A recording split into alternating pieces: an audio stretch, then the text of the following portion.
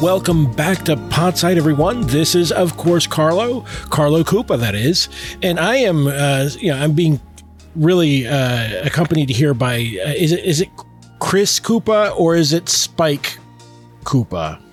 Chris Mario, thank you very much. Chris Mario. Well, you're from the other dimension. That's right. So, everyone out there, we are going to be discussing the 1993 Super Mario Brothers movie featuring none other than the amazing Bob Hoskins, John Leguizamo, Sarah Mathis. Like, this is really, like, honestly, I'm amazed at the cast that they had for this. Dennis Hopper. Dennis Hopper. In his, like, so, let me hold on to that a second, because I really want to convey just how strange Dennis Hopper's entire performance is. But anyway, Chris, had you ever seen this one? Had you seen this way back when? I had, yeah.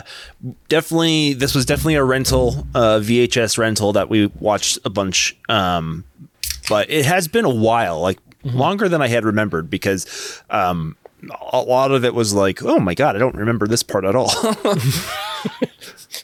We found out what Andor's mom was doing before she... That's right, yeah. Fiona Shaw is in this, too. Yes. Dana Kaminsky as Mario's girlfriend.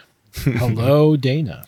I think, is this the movie that confirmed that their last name is Mario? I don't know, but it is a funny bit. Yes. I do have to say. Yeah, there's yeah. I mean, if it appeared before, it became very clear that Mario is of the Mario family, and Luigi is asked if he is called Luigi, and he's like, "No, doofus, I'm his brother. I'm Luigi Mario." Which is honestly was good. That was a good one. Yeah. So harking back to the comedy of yore, like Abbott and Costello, like a very No, yeah, it's really good, and I think it's what makes that work is that it's surprising on the one hand, and secondly, it's delivered totally straight. Yes. It's not like winking at anyone. It's just like, boom.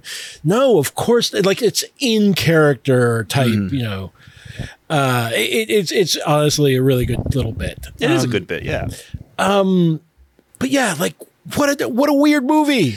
I had no idea that the Mushroom Kingdom was quite so moist. Yeah, it is a genuine oddity. Like imagine I think we're so used to corporate product, IP, the IP factories nowadays. And, there's a very good point of comparison from this summer, which is the Super Mario Brothers movie, where the Illumination CGI version. And like, this is just totally the opposite of that. Like anything that like you thought might be fan service, like it'll be there, but it'll be in a kind of like weird, fucked up way. Well, it's also like weirdly, like it's like in a little weird burrito, it's like wrapped up in weirdness and like just like in different layers of stuff. It really has a lot of like this like early 90s tone of like kind of like harder edged kid stuff, like with like the Ninja Turtles, the original Ninja Turtles movie. And because it even has like the design of like the poster with like the metal sheen and things like that. It's very reminiscent. It's just really, really freaking weird. Like it's just way before, because I think nowadays Nintendo is known as being like very controlling over its IP, over like almost every aspect of itself. And this was probably back, somebody finagled the rights back then before they knew what they had. And this came about and then this movie happened. Hey everyone. What you just heard is a preview of our latest exclusive episode. To hear the rest and to access our entire catalog of exclusive content, as well as our patrons-only Discord chat, become a patron at patreon.com/podsidepicnic. That's where you can support our work and make sure you get access to everything we do. patreon.com/podsidepicnic.